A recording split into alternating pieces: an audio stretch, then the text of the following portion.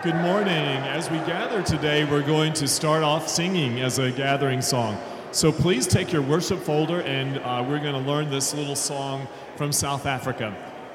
So we'll sing a little bit for you and then ask you to join in with us. So, Hallelujah, Pelotsarona, Dita Bilaka Othela.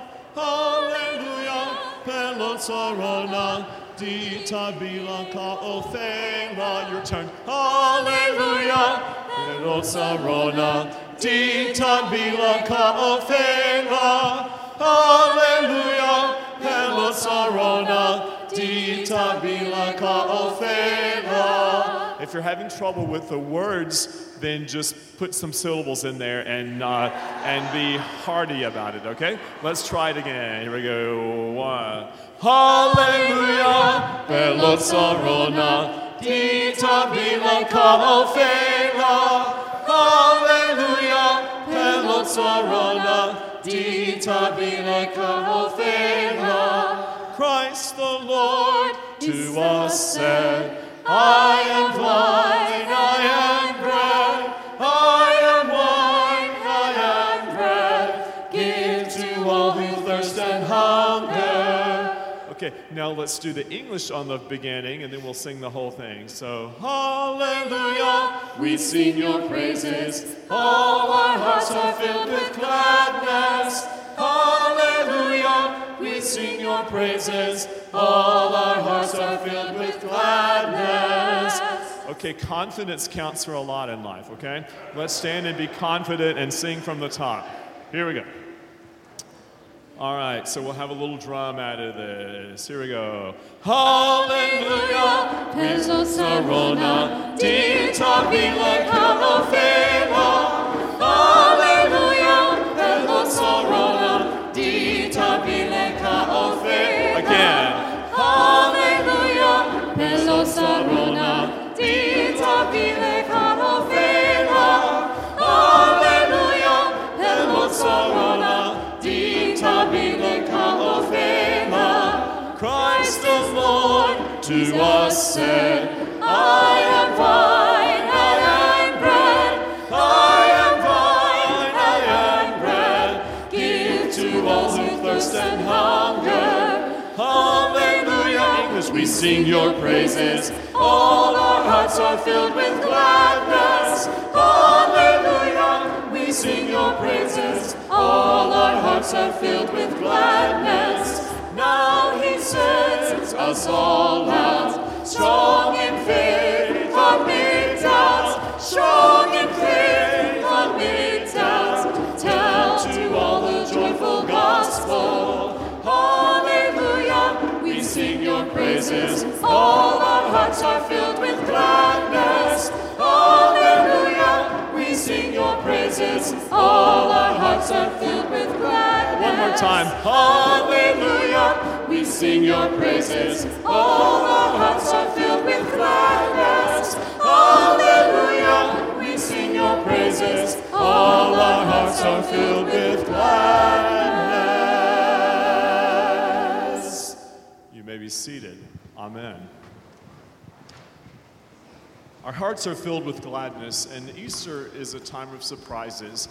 We have been focusing on the idea that the Easter season is a time when God surprises us. The essence of Easter really is surprise from the very beginning. When we worship today, we hope that you'll feel welcome in this place. You will need a worship folder, as you've already discovered. If you don't find what we're singing printed there, then pick up the hymnal in front of you and you'll find it there. So one of those two places, you'll find everything you need today. Today we are going to recognize graduates who are not high school graduates, but college graduates, seminary graduates, grad school, all of those folks. So if you are a graduate other than a high school graduate, would you join me here at the front, please?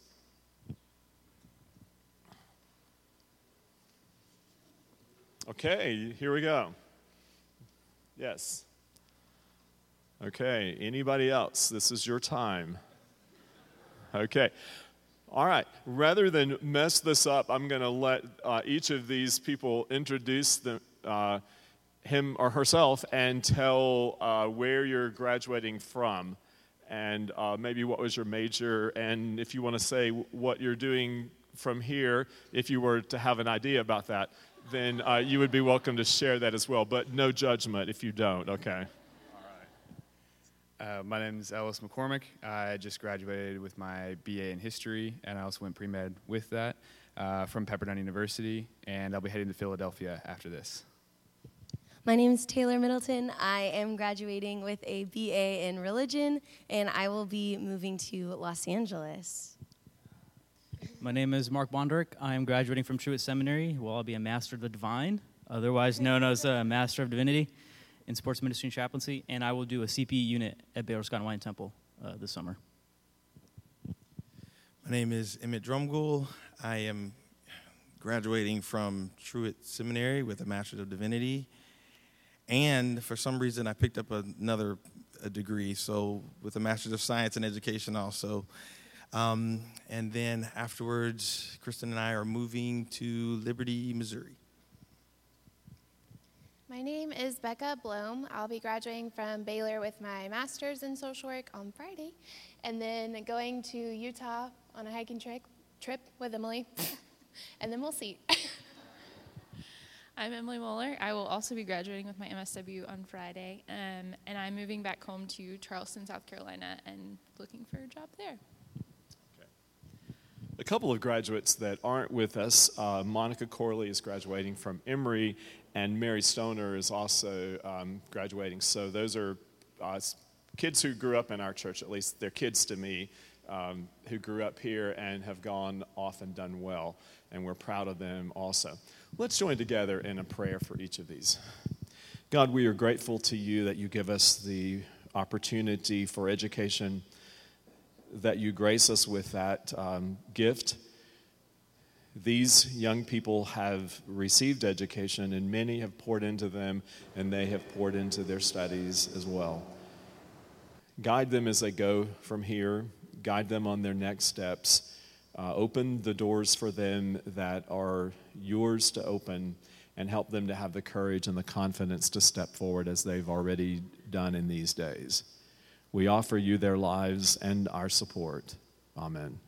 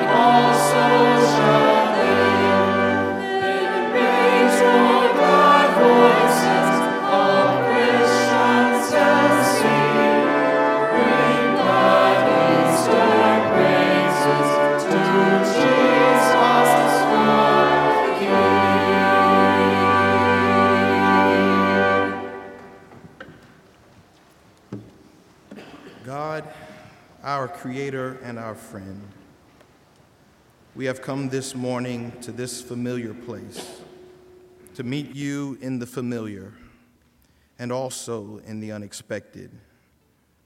Like children waiting on a gift from a good parent, we too wait to unwrap the goodness of both gift and giver.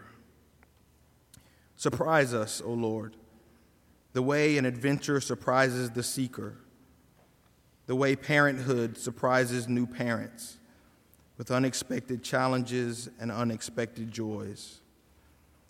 Call us, God, where we might otherwise not go, and where we resist, take us by the hand.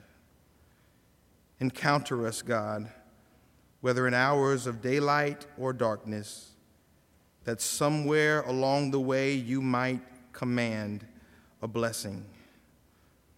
In the name of the one who turns sorrow into joy, pain into hope, and darkness into light. Amen.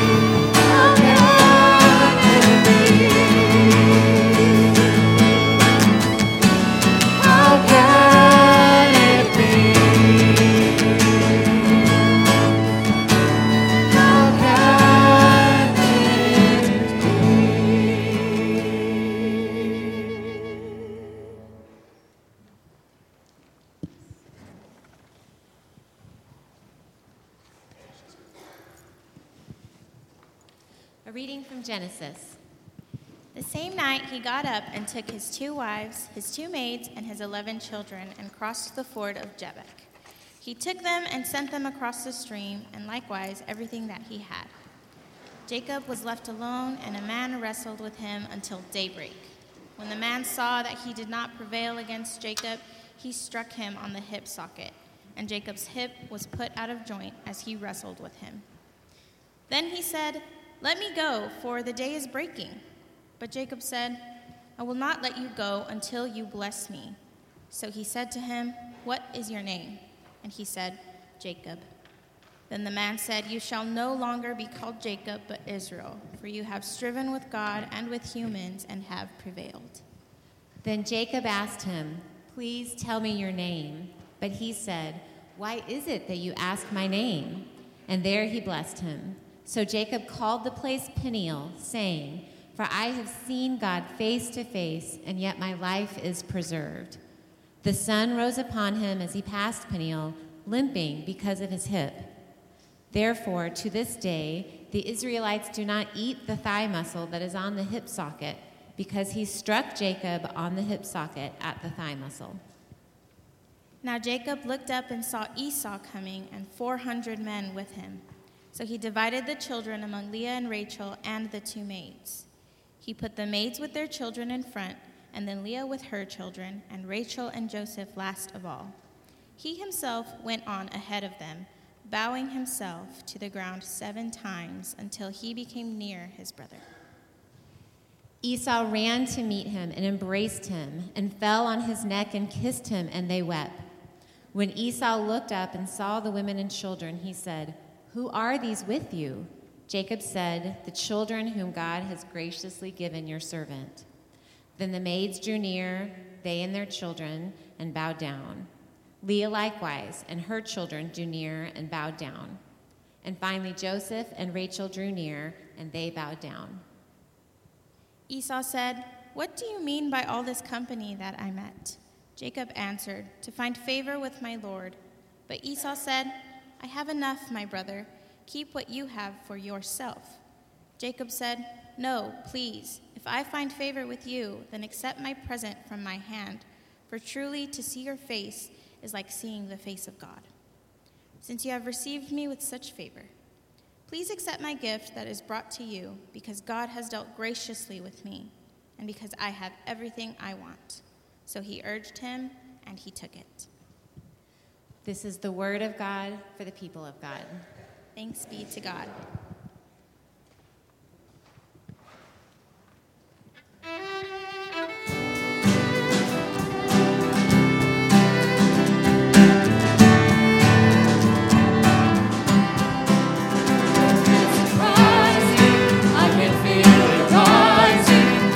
Joy that's growing deep inside of me. Every time I see you, all your good shines through. I can feel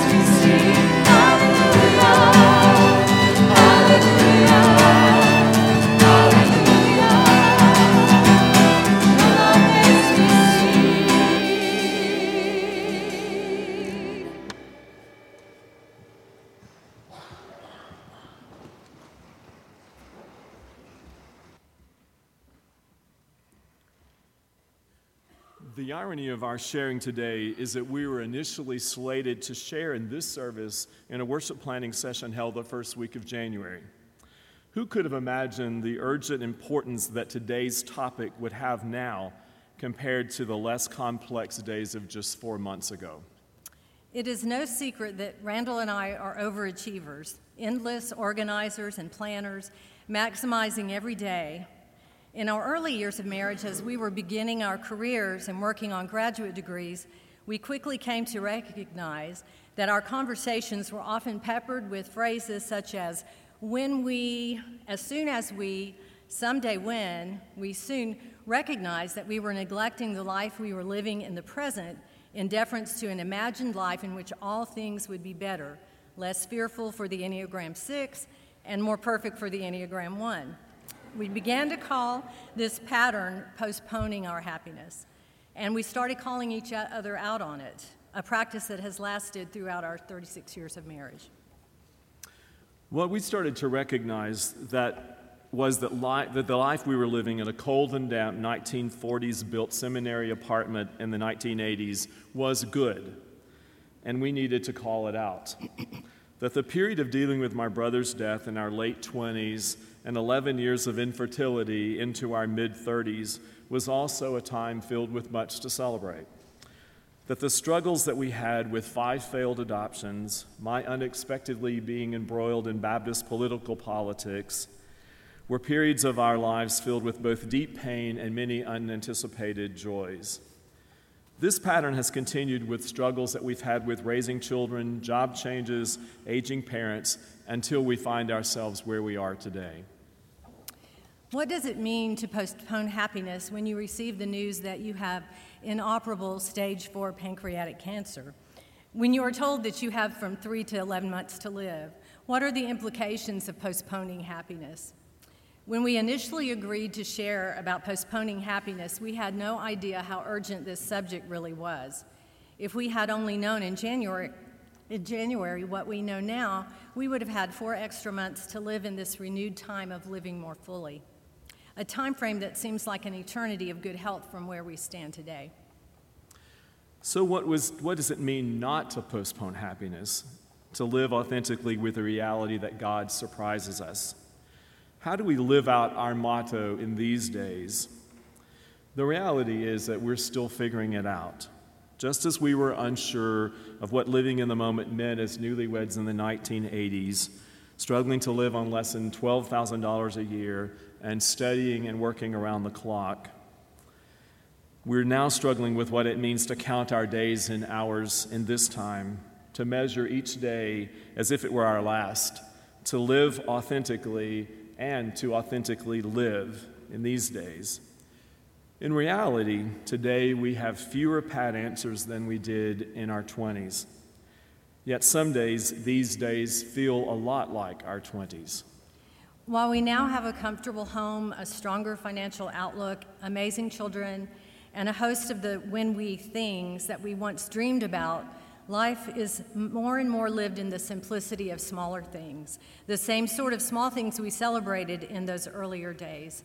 Walks down the street, sitting together in the quietness of our living room, reading poetry and smiling, eating a simple meal together and talking, drinking a cup of tea, sharing a popsicle, and most importantly, time spent with family, phone calls to relatives, reconnecting with friends from the past, hugging those we love a little tighter, forgiving more frequently, sweating the small things a little less.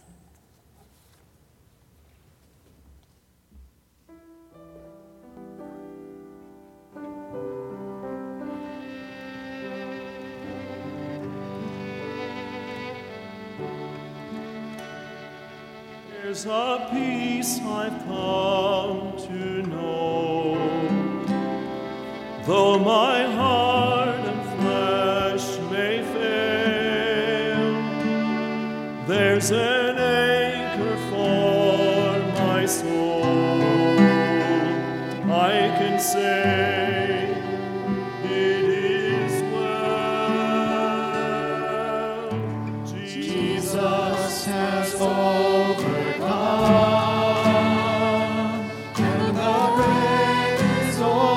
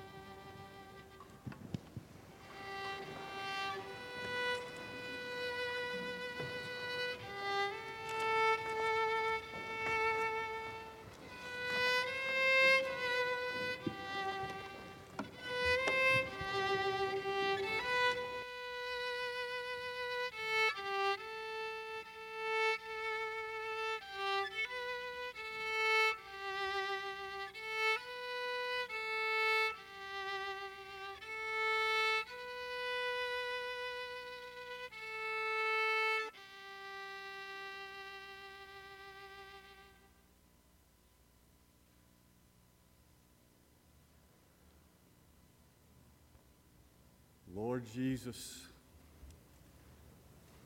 have mercy on us.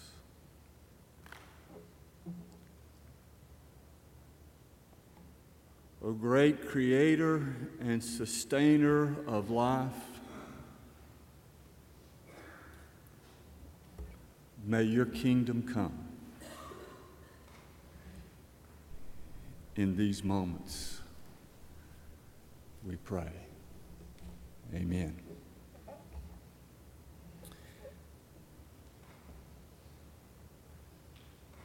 The great pulpiteer John Claypool, when he was still a Baptist, had not made the transition to Episcopal, made the claim that God's other name is surprise. If God's other name is surprise, then that other name, surprise, is written all over the narrative of Genesis 12 through 50. The narrative of the origin of the nation of Israel, focusing particularly on the promise of the God of covenant, the Creator God that we have often called the Abrahamic covenant. After all, the framing of the story in the beginning is a pretty big surprise in that this God of covenant over years keeps insisting, I will give you many offspring, Abraham and Sarah. And this is a couple who doesn't seem to be able to conceive. Surprise. What audience, when hearing this story or reading this story for the first time, isn't surprised when they finally have a child, their life seems to be working out, and then this God of covenant says, now, Abraham, go and sacrifice your son, your only son, on the Mount of Moriah. What audience sees that coming? And then you follow this story all the way to the ending short story in Genesis. And surprise, the big reveal moment of that short story is when the sons of Israel have to go to Egypt to get grain to survive. And surprise, the prime minister they deal with happens to be their brother Joseph they sold into slavery. Shocking? Surprising? And our text is no exception, filled with surprises. The homecoming of Jacob after 20 years away,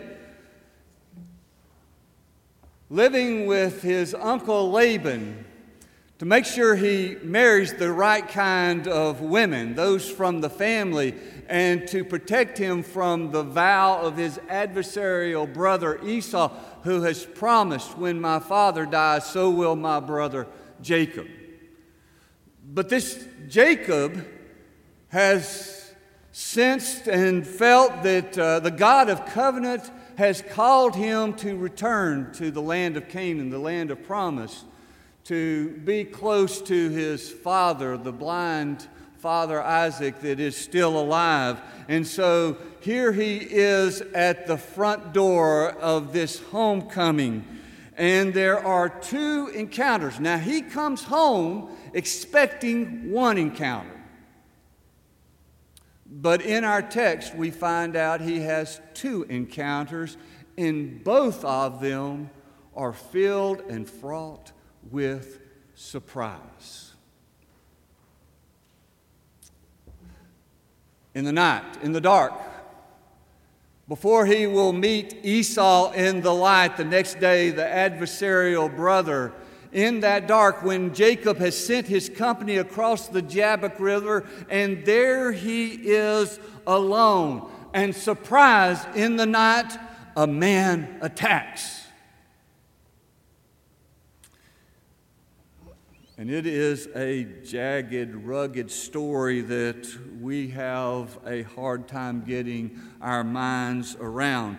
But in this story of attack by a man in the night, surprise, his hip is put out of joint.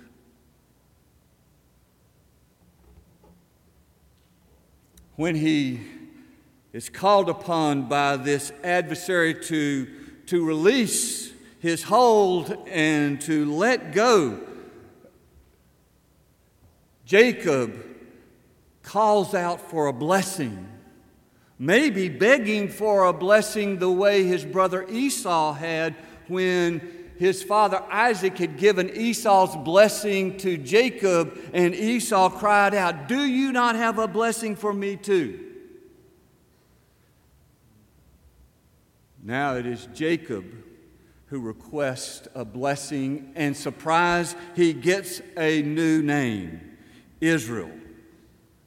And then he asks for the attacker's name, and instead of getting a name, he gets a blessing. Who is this? What is it that he has struggled with? Read the commentaries. Whatever confusion you have, you'll be more confused. Walter Brueggemann, the Old Testament scholar, uses at least 5 different ways of referring to this one. Stranger in the night, was he listening to Frank Sinatra when he chose that one? An adversary, the hidden one, the unnamed opponent, and finally, the divine antagonist.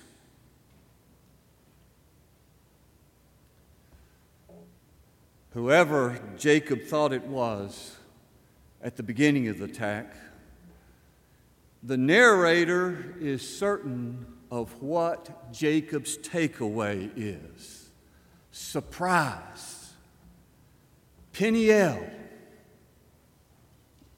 I have encountered God at a depth I never imagined, and I've never had to this time, and yet, surprise, my life has been preserved. Surprise. Everything about the way the narrator has brought us to this moment has made the audience aware that the focus of Jacob, the concern of Jacob, the anxiety of Jacob is all about his encounter, his homecoming with his brother Esau, who has vowed to kill him.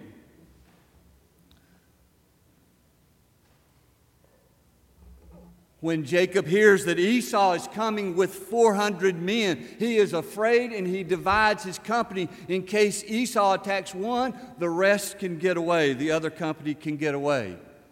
Jacob then prays and says to this God of covenant, "You have protected me. You have prospered me. You have been with me. And this isn't the time to leave me now." And he says that because in the prayer he says to this God of covenant, because Esau may be coming and wanting to kill me and my family. He sends waves of livestock, hoping to find favor in the face of Esau. So with all of this worry and concern about the encounter with Esau, surprise! Jacob, you thought your struggle was with Esau, and it turns out to be with the God of covenant.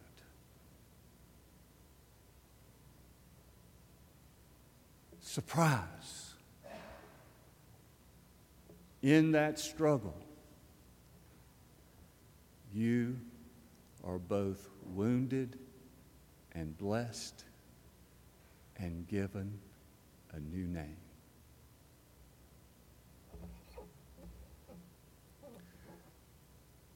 The second encounter, not in the night, but after the dawning of the day, is the anticipated encounter, the one that he was thinking about and worried about. That's with Esau. And surprise, the 400 men coming with Esau turns out not to be an attack force. If anything, they seem to be an escort for Esau's welcome wagon. Esau, who has been imagined to come angry, hating, attacking, surprise, Esau comes running, looking a lot like a father in Luke 15, seeing his prodigal son who has wasted his wealth coming home.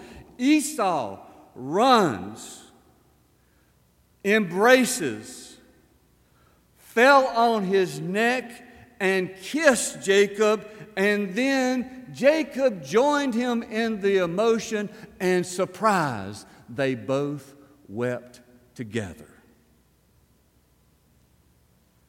Surprise. Jacob, now Israel, thinking your greatest concern was your homecoming with Esau, and you come home, and Esau greets you with such hospitality, with such a spirit of forgiveness. Surprise! Jacob, now Israel, says to Esau, to see your face is like seeing the face of God.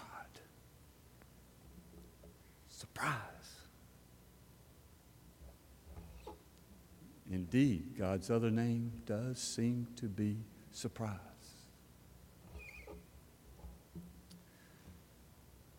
Will Campbell liked to refer to himself as the bootleg preacher.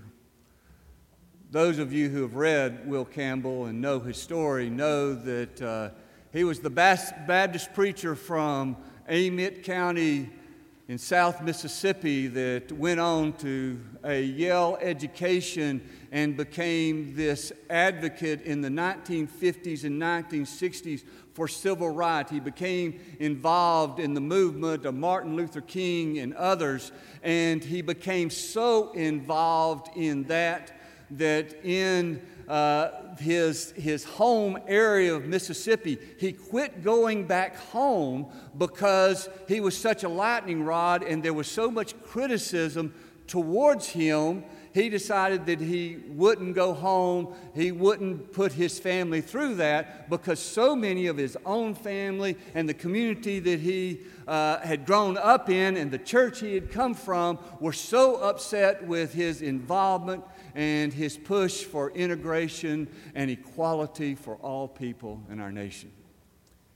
In Campbell's memoir, Brother to a Dragonfly, in one of the last sections called Evening, he tells the tragic story when, as he was staying away from his home, away from his family, he got news that made him come home. He received news that his nephew, named for him, had been hit by a car and was in a hospital and was not expected to live. Will Campbell decided he had to go and be there with his sister and with his family. He goes there, and the way he describes that, it's like when Will arrived, he became the person that everybody, including his sister, was looking for leadership. And so he had to be brother, and he had to be uncle, and he had to be pastor, and he had to guide them. And he was there in the hospital, and he was there when the nephew died, and then he was there leading them as they made the arrangements. He was there at the night when they were having the wake, and he was exhausted because he had not left this tragic situation and been so much a part of it. And as the wake waned down in the tradition of that area of the country and that period of time, his sister came to him and said, "Will, I've got something hard to ask you. I know you're fatigued. I know you haven't had any sleep or much sleep. You've been with him, speaking of the dead nephew, her son. I know you've been with him for 3 days, but I need you to sit with him through the night. So Will took on the responsibility, and he stayed as the last mourner left the wake. The way he describes it is as if Will Campbell lost sense of time. Who knows exactly what all he did? He doesn't describe it, but you can imagine this preacher, prophet, person who dared to ask the hard questions in that grief must have been asking the most difficult questions of his God and about life. And in the midst of that grief, sometime in the middle of the night, it turns out, Campbell finds out it's about 3 a.m. Sitting there near the body, he hears a voice from behind him. It's getting cool outside. Will responded because he recognized the voice without even turning around. He recognized it as being the voice of one of his favorite uncles from his childhood. But it turns out that this uncle, who had been the one who never responded when the evangelist came by and called him to commit his heart and life to Jesus and walk the aisle or any of those kinds of things.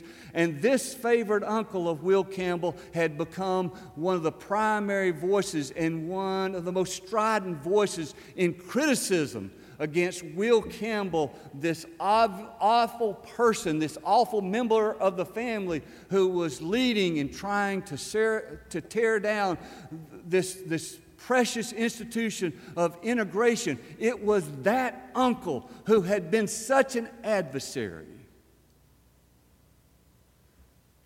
who got up from the pew, according to Campbell, and moved up next to Will at 3 a.m. in the morning with a thermos of coffee, and he poured a cup of coffee to Campbell. And then Campbell shocks the readers with this statement about that uncle. He says, "Until dawn, I sat in the redemptive company of a racist Jesus." Surprise.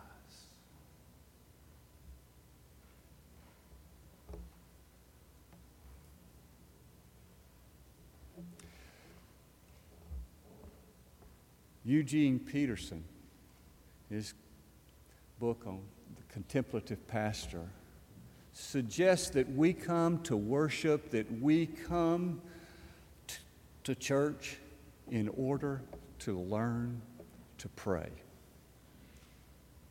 I take it he means in order to learn to commune with God, to speak to God and to hear from God. It's almost time for us to pray. But before we do, maybe a word of warning is appropriate. Before we pray, we might remember that when we are concerned and worried about many things and many people, we might discover that our biggest struggle is not where we think it is, but it is with our God.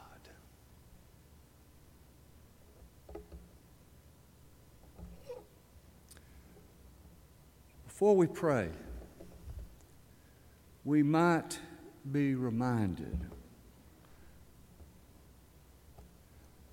that this God, revealed in the crucified and resurrected Jesus Christ just might transform the person who we see as our greatest adversary and send them to us with our greatest experience of a healing hug.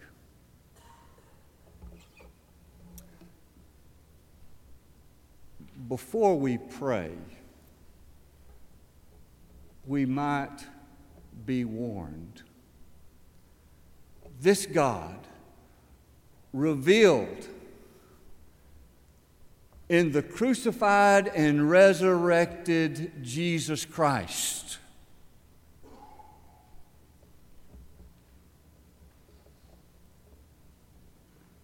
might call us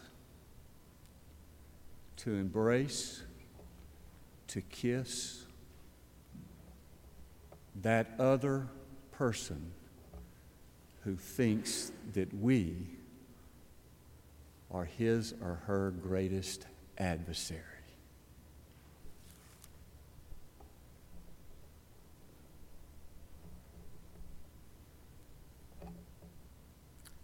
Indeed,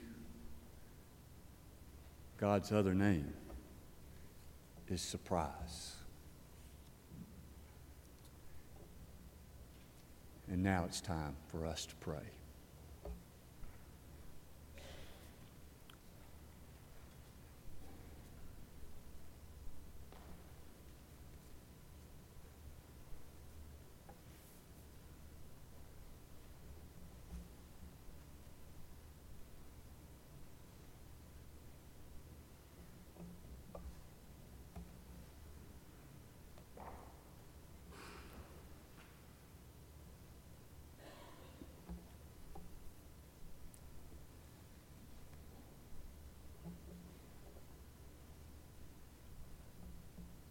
O great and holy one,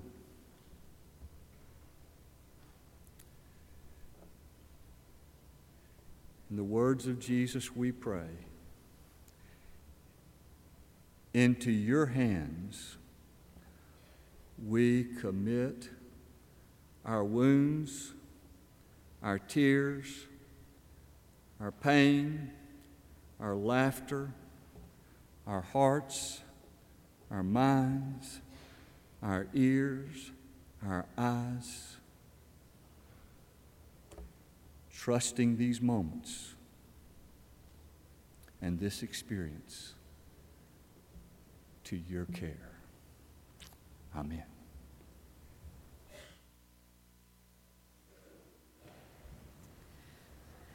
Well, maybe this morning you would like to respond to the surprising ways that God is meeting you as he did Jacob. Or maybe you want to join our community of faith here at Calvary, where we seek to know and follow Jesus together, living as Easter people the best ways we know how. However God leads you to respond, our ministers will be in the back, ready to receive you and to pray with you as we continue in worship. Thank you.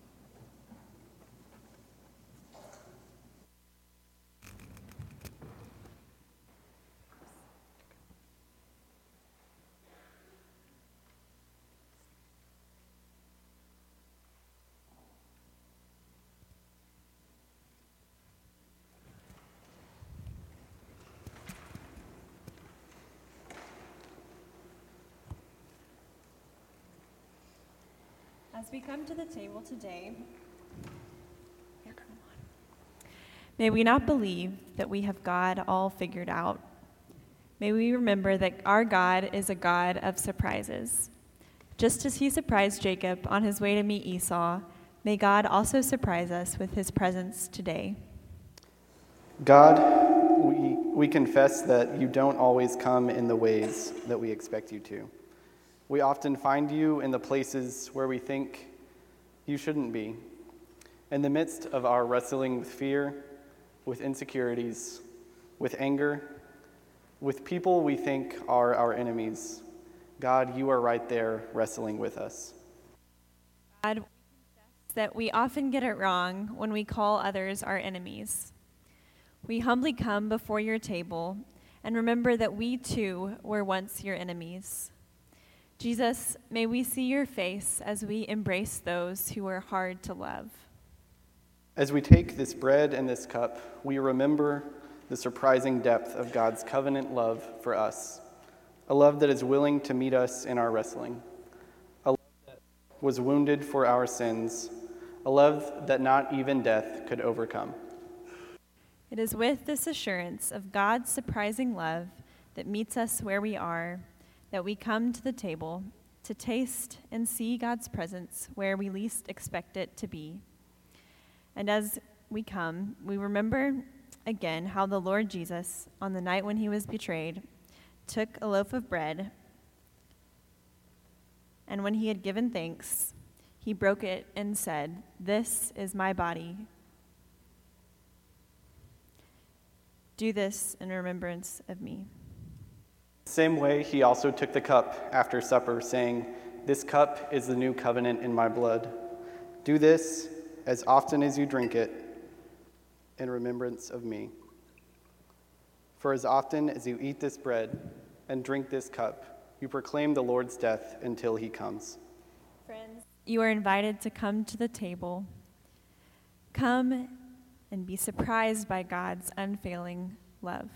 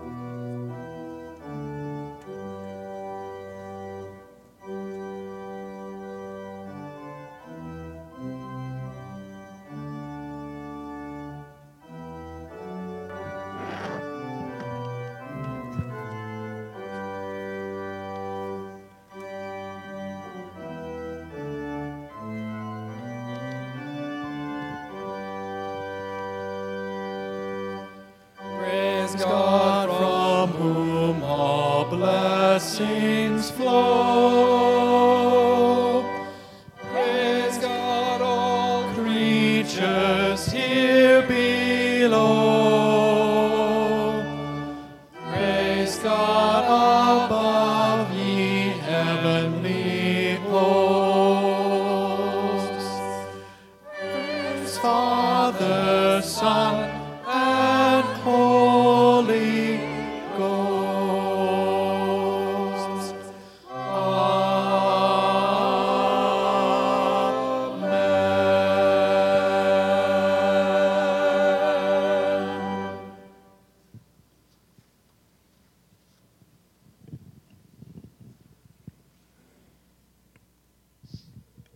Just a few quick announcements before we depart today. Tomorrow morning at 7 a.m., we will be doing a high five wall at West Avenue. They have STAR tests tomorrow. I'm not a morning person at all. You can ask my husband. But I have gone to this multiple times, and it's a really great time. It's so fun. So if you're able to make it tomorrow morning at 7 a.m. and your schedule permits, we would love to see you there. And just a quick pastoral care update. Jamie Fulton, his father passed away last week, rather unexpectedly. So Jamie and Deirdre, we are keeping you all in our thoughts and prayers, and we love you guys. And just remember both Jamie and Deirdre and Jada and Dane and all of their extended family in the coming days as they grieve and reminisce and prepare to say goodbye to their dad. So please now hear the spoken benediction. May God give you grace never to sell yourself short, grace to risk something big for something good, grace to remember that the world is too dangerous for anything but truth and too small for anything but love. The blessing of God Almighty, Father, Son, and Holy Spirit be with us now and remain with us. Amen.